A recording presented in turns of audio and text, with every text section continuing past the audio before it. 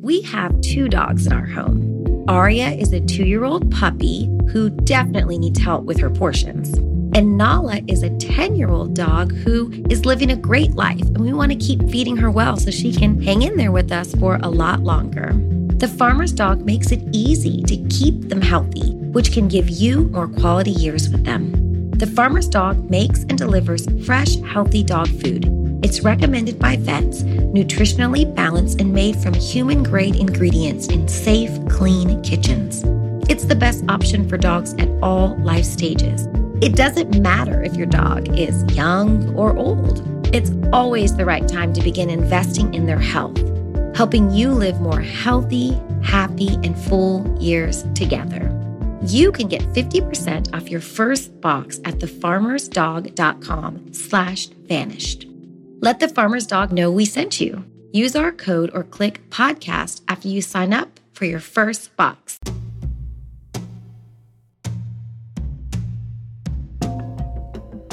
Hey, it's Payne here. I hope you're enjoying the new season of Up and Vanished in the Midnight Sun. If you're all caught up through episode 3, I'm sure you have plenty of questions. And today I'm going to break down this case in much more detail, in a roundtable discussion with some of the producers behind the show. The segment you're about to hear is a clip from my weekly show called Talking to Death. Every week after each new episode, I'll be giving you an in-depth recap and a behind-the-scenes look into my investigation this season, exclusively on my weekly show called Talking to Death, which is out now on your podcast app and completely free. But I figured I'd give you a real example of what I mean, right here in the Up and Vanish feed. If you're enjoying this season, you want to hear in-depth discussions about the case, please go subscribe and listen to my weekly show called Talking to Death. Every week I interview a new guest from other podcasters, actors, comedians, and journalists, all of us who share a mutual interest in true crime. Throughout this whole season, every week, I'll be recapping the latest episode in the intro portion of Talking to Death. And here's our discussion breaking down everything you've heard in Up and Vanished so far. So if you like it, please go subscribe to Talking to Death on your podcast app, and stay tuned this Friday for episode 4 of Up and Vanish in the Midnight Sun. Thanks. See you soon.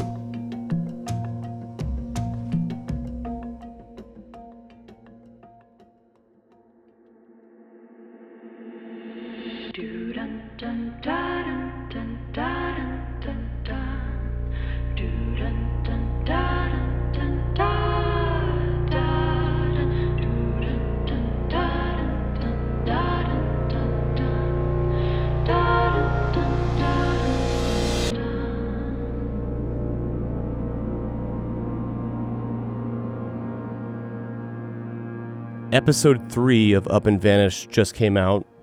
It's got some new revelations in it, and it's hard for me to even think objectively and zoom out and answer what I think anyone would even want to know. So Dylan, I'm going to kick it to you, because you just listened to the episode, and you tell me what stands out as like an objective listener, you think. Whew, what an action-packed episode. This one was, it was crazy, start to finish. It's, there's a lot of information there. You talk to a lot of different kinds of people. This episode deals really heavily with law enforcement, all these different departments of, police and state troopers and private investigators and city hall. Mm-hmm. And, I mean, what was your take on, not only dealing with these people, but collecting all the information and presenting it? I mean, how was that for you? I mean, if you look at all the other seasons of Up and Vanished, I mean, maybe not so much with season 1 because that was a wildly different story. But for the most part, season 2, 3, other shows I've been a part of, Dead and Gone, there really isn't ever some super strong narrative about the police being corrupt or blatantly not doing their job. And it's just a thing that gets thrown around a lot in true crime documentaries that, the police aren't doing their job, they didn't do it, or they did it themselves, or whatever. And so I never really have bought too much into that in the cases that I've been a part of because it wasn't necessarily true.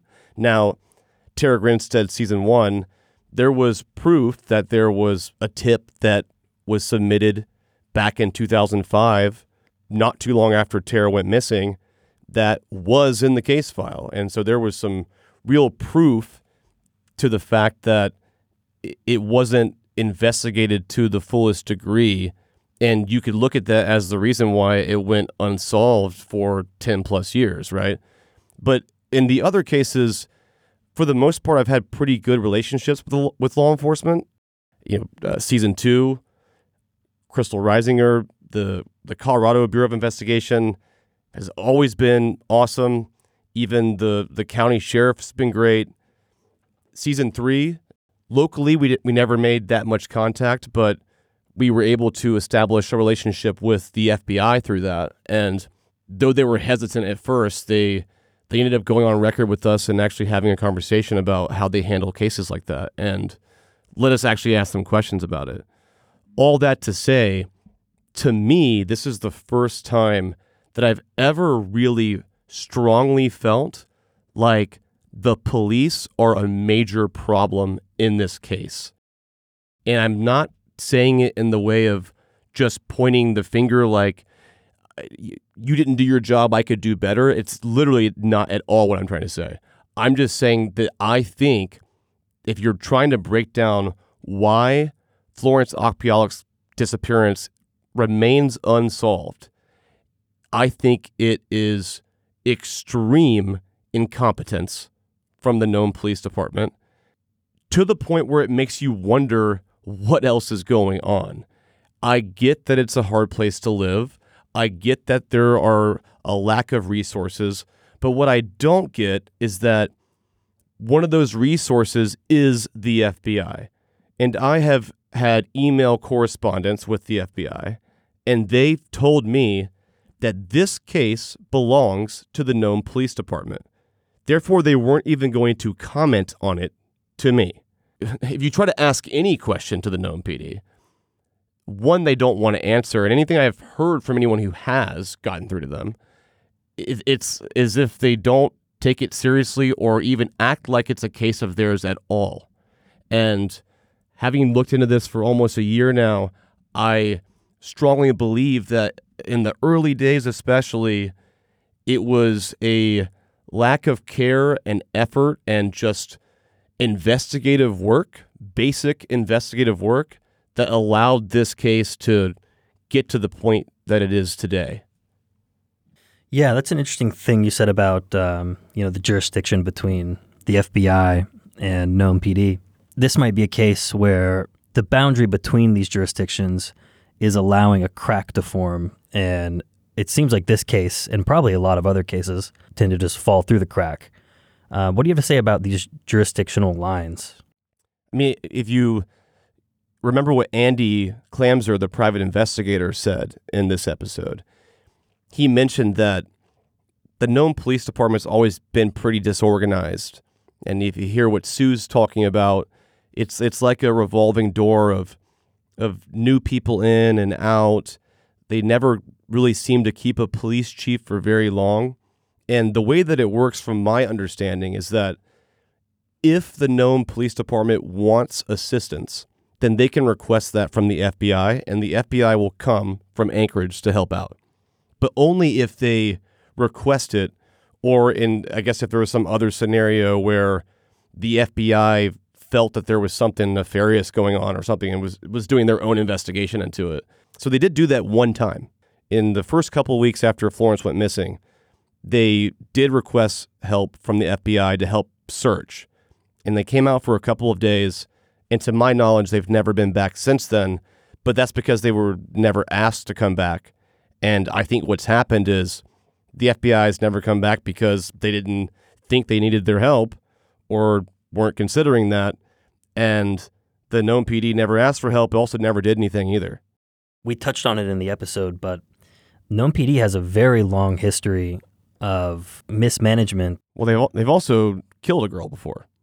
And this isn't the same people, so I'm not going to, make that kind of... None of the people who work there now were there or a part of that, right? But if you're working for a department that has a dark history like that, where one of your former officers murdered a Native woman, then I would think, if I was ever a police chief there, that one of my primary goals outside of serving and protecting, right, would be to regain the trust of the community because the people before me totally broke it, right? And it's, from what I've seen and who people I've talked to and the way they've been to us, it doesn't seem like that matters at all or has ever been a factor to them. Do you ever wish you could become a detective and help find the clues to the case? How about all of that in a mobile game that you can take anywhere? In June's Journey, each scene leads to a new, thrilling storyline. Uncover the mystery of June's sister's murder and find out about scandalous family secrets. The gameplay lets you find hidden clues as you investigate a murder mystery.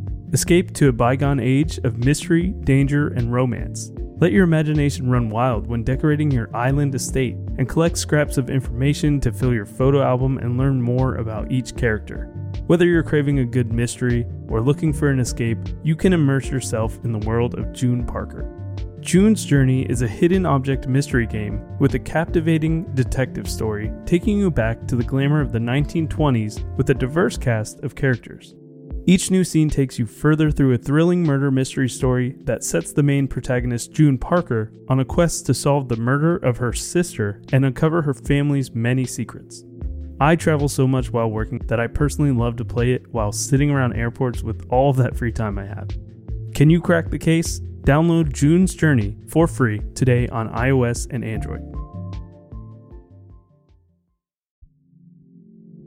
Hey, it's Payne. I want to share a message from our sponsor, Spot Pet Insurance. Sometimes unexpected vet bills can hit hard when we least expect them. And if life throws you a curveball and your beloved pet needs urgent medical attention, the vet bills can start piling up. Enter Spot Pet Insurance, the ally you never knew you needed. Spot Pet insurance plans can offer up to 90% cash back on eligible vet bills, providing a safety net when the unexpected occurs. Life can be unpredictable, and so are the needs of our furry companions. Spot Pet Insurance understands that. With Spot, you can focus on the things that matter, knowing that your pet has coverage to help protect your wallet from those unexpected vet bills. Spot Pet Insurance plans don't just offer coverage for unexpected accidents and illnesses. You can add their preventative care benefit to your plan, ensuring that routine wellness, vaccines, and more can all be covered too. It's a shield against the unexpected. If you have a pet, consider Spot Pet Insurance, because having the right resources at the right time can make all the difference. Just go to spotpet.com. Paid ad from Spot Pet Insurance. Waiting periods, annual deductible, co-insurance, benefit limits, and exclusions may apply. For all terms, visit spotpetins.com/sample-policy. Insurance plans are underwritten by either Independence American Insurance Company or United States Fire Insurance Company and produced by Spot Pet Insurance Services, LLC.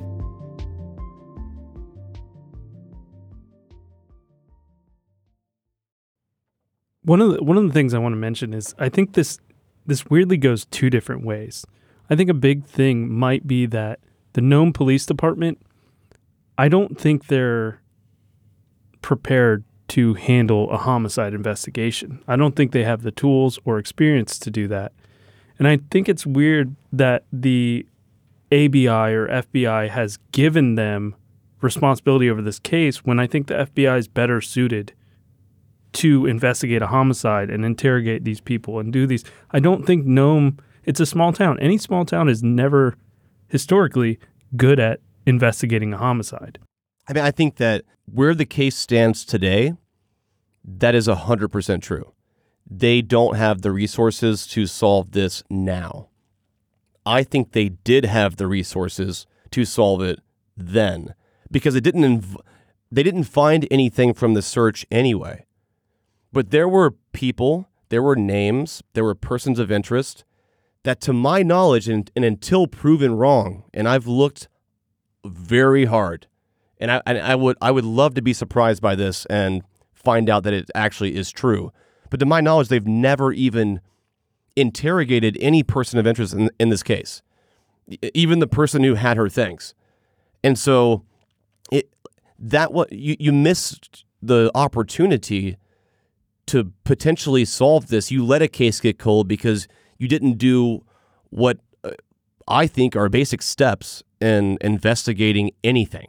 And I think that because it was missed then, and by different people. They set the Nome PD up for future failure.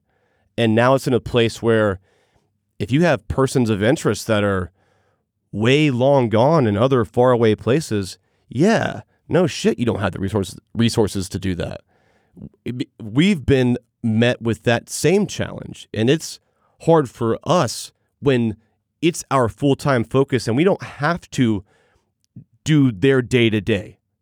And so I understand how it would be almost near impossible now, but that signals to me that they should be more open and willing to cooperate and just be an open book, especially if you weren't the ones who were there beforehand. But there's an ego, there's all the bad shit that you could read about some cops, not all cops, but some cops. All the fucking markings of that are here. If by some chance this episode makes its way back to Nome PD and someone's listening, do you have a message for them, something you'd like them to hear? I'm open to talk at any time. I realize that you don't want to. That's okay. It was never my plan or intention to have some gotcha moment with you. I'm not trying to point the finger at anybody. And like I said before, none of you were really even there when this happened, so it's not even possible for me to do that. But I think that, when I had that first conversation with Crockett a long time ago now, I tried, even tape that you didn't hear because I cut it out, I was telling him about the resources that I thought I could help give to them for them to use. And there was no interest in doing that. So Nome PD, they're not the only sheriffs in town, so to say. Also, Alaska State Troopers are a big deal there. Both exist on Front Street, right there in Nome. They each have their own department, their own office space. Maybe this is a good transition to start talking about Joseph Balderas, because Joseph's case is under the purview of AST. How is it dealing with them, and what's your take on them? So, because Joseph went missing way outside of town, right? It was miles and miles outside of the actual downtown city. So Flo went missing on West Beach, and that's pretty close to the downtown area of Nome, and that's within the Nome police jurisdiction. Cases that are out in the wildlife frontier of Alaska, way outside of the city, those are cases that automatically get assigned to the Alaska State Troopers, from what I've gathered. And so because Joseph likely went missing out there, or at least it appears that he did, his truck was found out there. It appears to be the last place he was, unless something else happened. But on the surface, this would be a case that the Alaska State Troopers would take on because of that. And so I did have a brief conversation with a trooper who works in Nome at the office there. I think you guys were both there when we did that. And she was, she was open enough, more of a conversation than we ever had with anyone at Nome PD. But it seemed to me like Joseph's case specifically, they had completely wrapped up and decided that it was a bear, even though we can't prove it was, in the end. And I'm not saying that I know what it is or not, but Andy Clamser has shared with me a lot more details about his disappearance that weren't included in the podcast episode in episode 3 yet.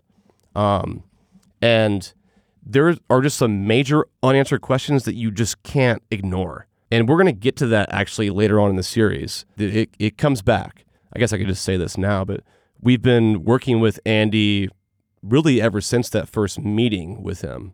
And he's been a huge help for Florence's investigation and kind of just navigating Alaska to begin with. And the dude has so many resources and expertise. He was a Alaska cop detective for 20 plus years. So he's an ex-cop, and he gets it. And so I really put a lot of credence into what he says, and he has literally hundreds of pages of investigative work and interviews and tape with people in Joseph's case that he's given us. And we've scoured for months. And there are just some major unanswered questions in there that you cannot ignore. And the more I look into it, the fact that they never found anything to me, like they didn't find his backpack or a phone or a piece of clothing or whatever, right? Just thinking logically, if he left his truck and walked out there to the river, how far could someone actually go? Like within reason, right? Like how far could he have possibly gone? There's got to be like a finite radius of what that is. And they searched that and searched way beyond that with dogs. It's like he just wasn't there. If he is there and they didn't find him, that would be tragic. But it is so odd that they didn't. And I'd love to search again, but that coupled with a few of the stories about the roommate, which we'll get into later on in the series, just makes me think that there's something else going on, and it starts to look and smell a lot like Florence's disappearance, really. Warmer, sunnier days are coming, and you can fuel up for them with Factor's no prep, no mess meals. Meet your wellness goals in time for the summer, thanks to the menu of chef-crafted meals with options like Calorie Smart, Protein Plus, and Keto. Factor's fresh, never frozen meals are dietitian approved and ready to eat in just 2 minutes. So no matter how busy you are, you always have time to enjoy nutritious, great tasting meals. So make today the day you kickstart a new healthy routine. What are you waiting for? With 35 different meals and more than 60 add-ons to choose from, you'll always have new flavors to explore. Crush your wellness goals this May with dietitian-approved meals and ingredients you can trust. From breakfast to dessert, stay fueled with easy, nutritious options. Treat yourself to restaurant-quality meals that feature premium ingredients like filet mignon, shrimp, and blackened salmon, and keep the kitchen time to a minimum. Factor meals are ready to go in 2 minutes, so no shopping, no prepping, no cooking, or cleaning up. Enjoy effortless support for your lifestyle. Choose from 6 menu preferences to help you manage calories, maximize protein intake, avoid meat, or simply eat well-balanced. Head to factormeals.com/UAV50 and use the code UAV50 to get 50% off your first box, plus 20% off your next month. That's code UAV50 at factormeals.com/UAV50 to get 50% off your first box, plus 20% off your next month while your subscription is active.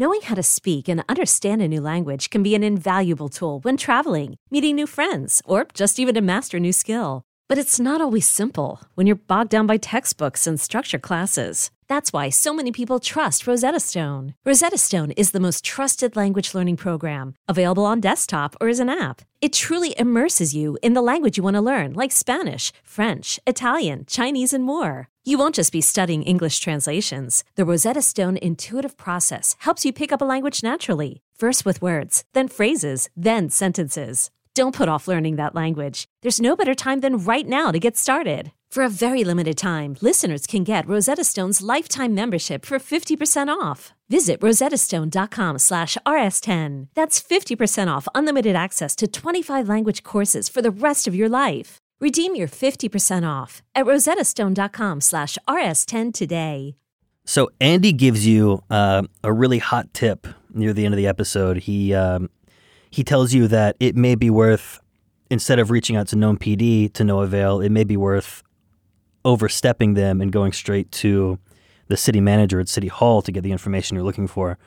How useful of a tip was that? I mean, it worked. Props to Andy, because that I did not think that was going to work. I had lost faith in everything after that first exchange with Nome PD. But damn, it worked. Then we got an email again saying that we're denied, even though we've already been sent this. So either they got their wires crossed and thought that it wasn't sent, or the person who sent it didn't say that they sent it and pretended like they didn't, or they changed their mind and talked to Known PD or whoever it was and wanted to basically say, even though you have this, you can't have it. But that's not how it works in the real world. And we do have it. And I'm glad that we do, because I don't think that information is being used appropriately anywhere else right now. So I'd rather put it to good use. So they're saying that there is an active and ongoing investigation into the matter of Oregon John, when they've never mentioned or named a suspect ever. Now we're making the jump and assumption that they're referring to Florence Okpiolik's case. And there's a long list of things on that report.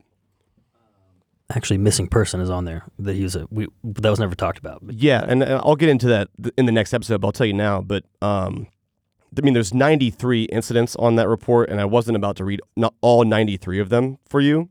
I just went from the bottom, which would be back to starting in 2016, which is when I believe he moved there. And I just started rattling off, going up the list closer and closer to 2020, all of the major charges that to me stood out like they were a problem. There's other incidents in there that are lesser offenses or even some exchanges that I don't really fully understand what it was because they don't really unpack it all the way. But in terms of trying to understand the kind of person that you may be dealing with, I read off in order, going closer and closer to the date that Florence disappeared. And we'll get into this more in the next episode and further on in the series. But when this was the main thing that I had on this person, I couldn't help but analyze it. And there was a pattern I sort of saw where the closer you got to the date of Florence's disappearance in late August, there is a genuine, very real uptick in his run-ins with the law. It just seems to get more and more and more and worse and worse. And then on the day she went missing, day after, there are two incident reports, and they're just little log lines. And it has the names of the officers. And there's two different officers. And it all it says is missing person. So missing person, meaning that he was interacted with by the known PD in relation to Flo's disappearance. To my knowledge, that is the extent of what they've done investigating Oregon John.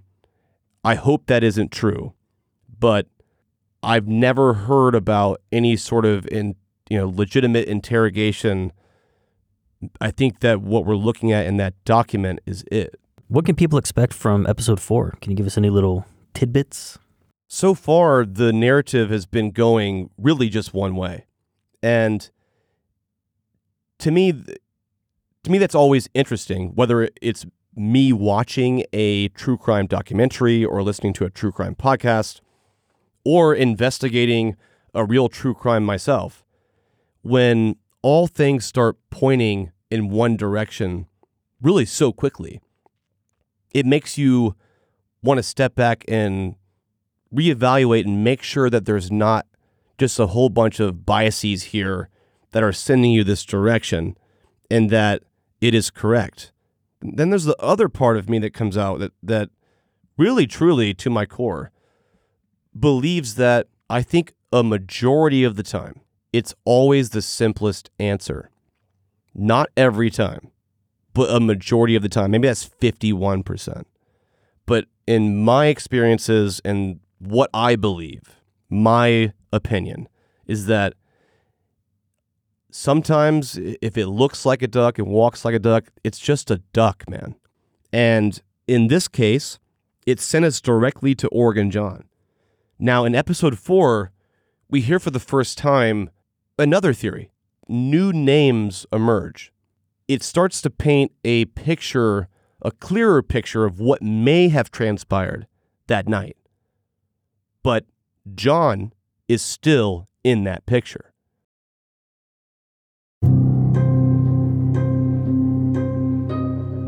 Up and Vanished in the Midnight Sun is a production of Tenderfoot TV in association with Odyssey. Your host is Payne Lindsey. The show is written by Payne Lindsey with additional assistance from Mike Rooney.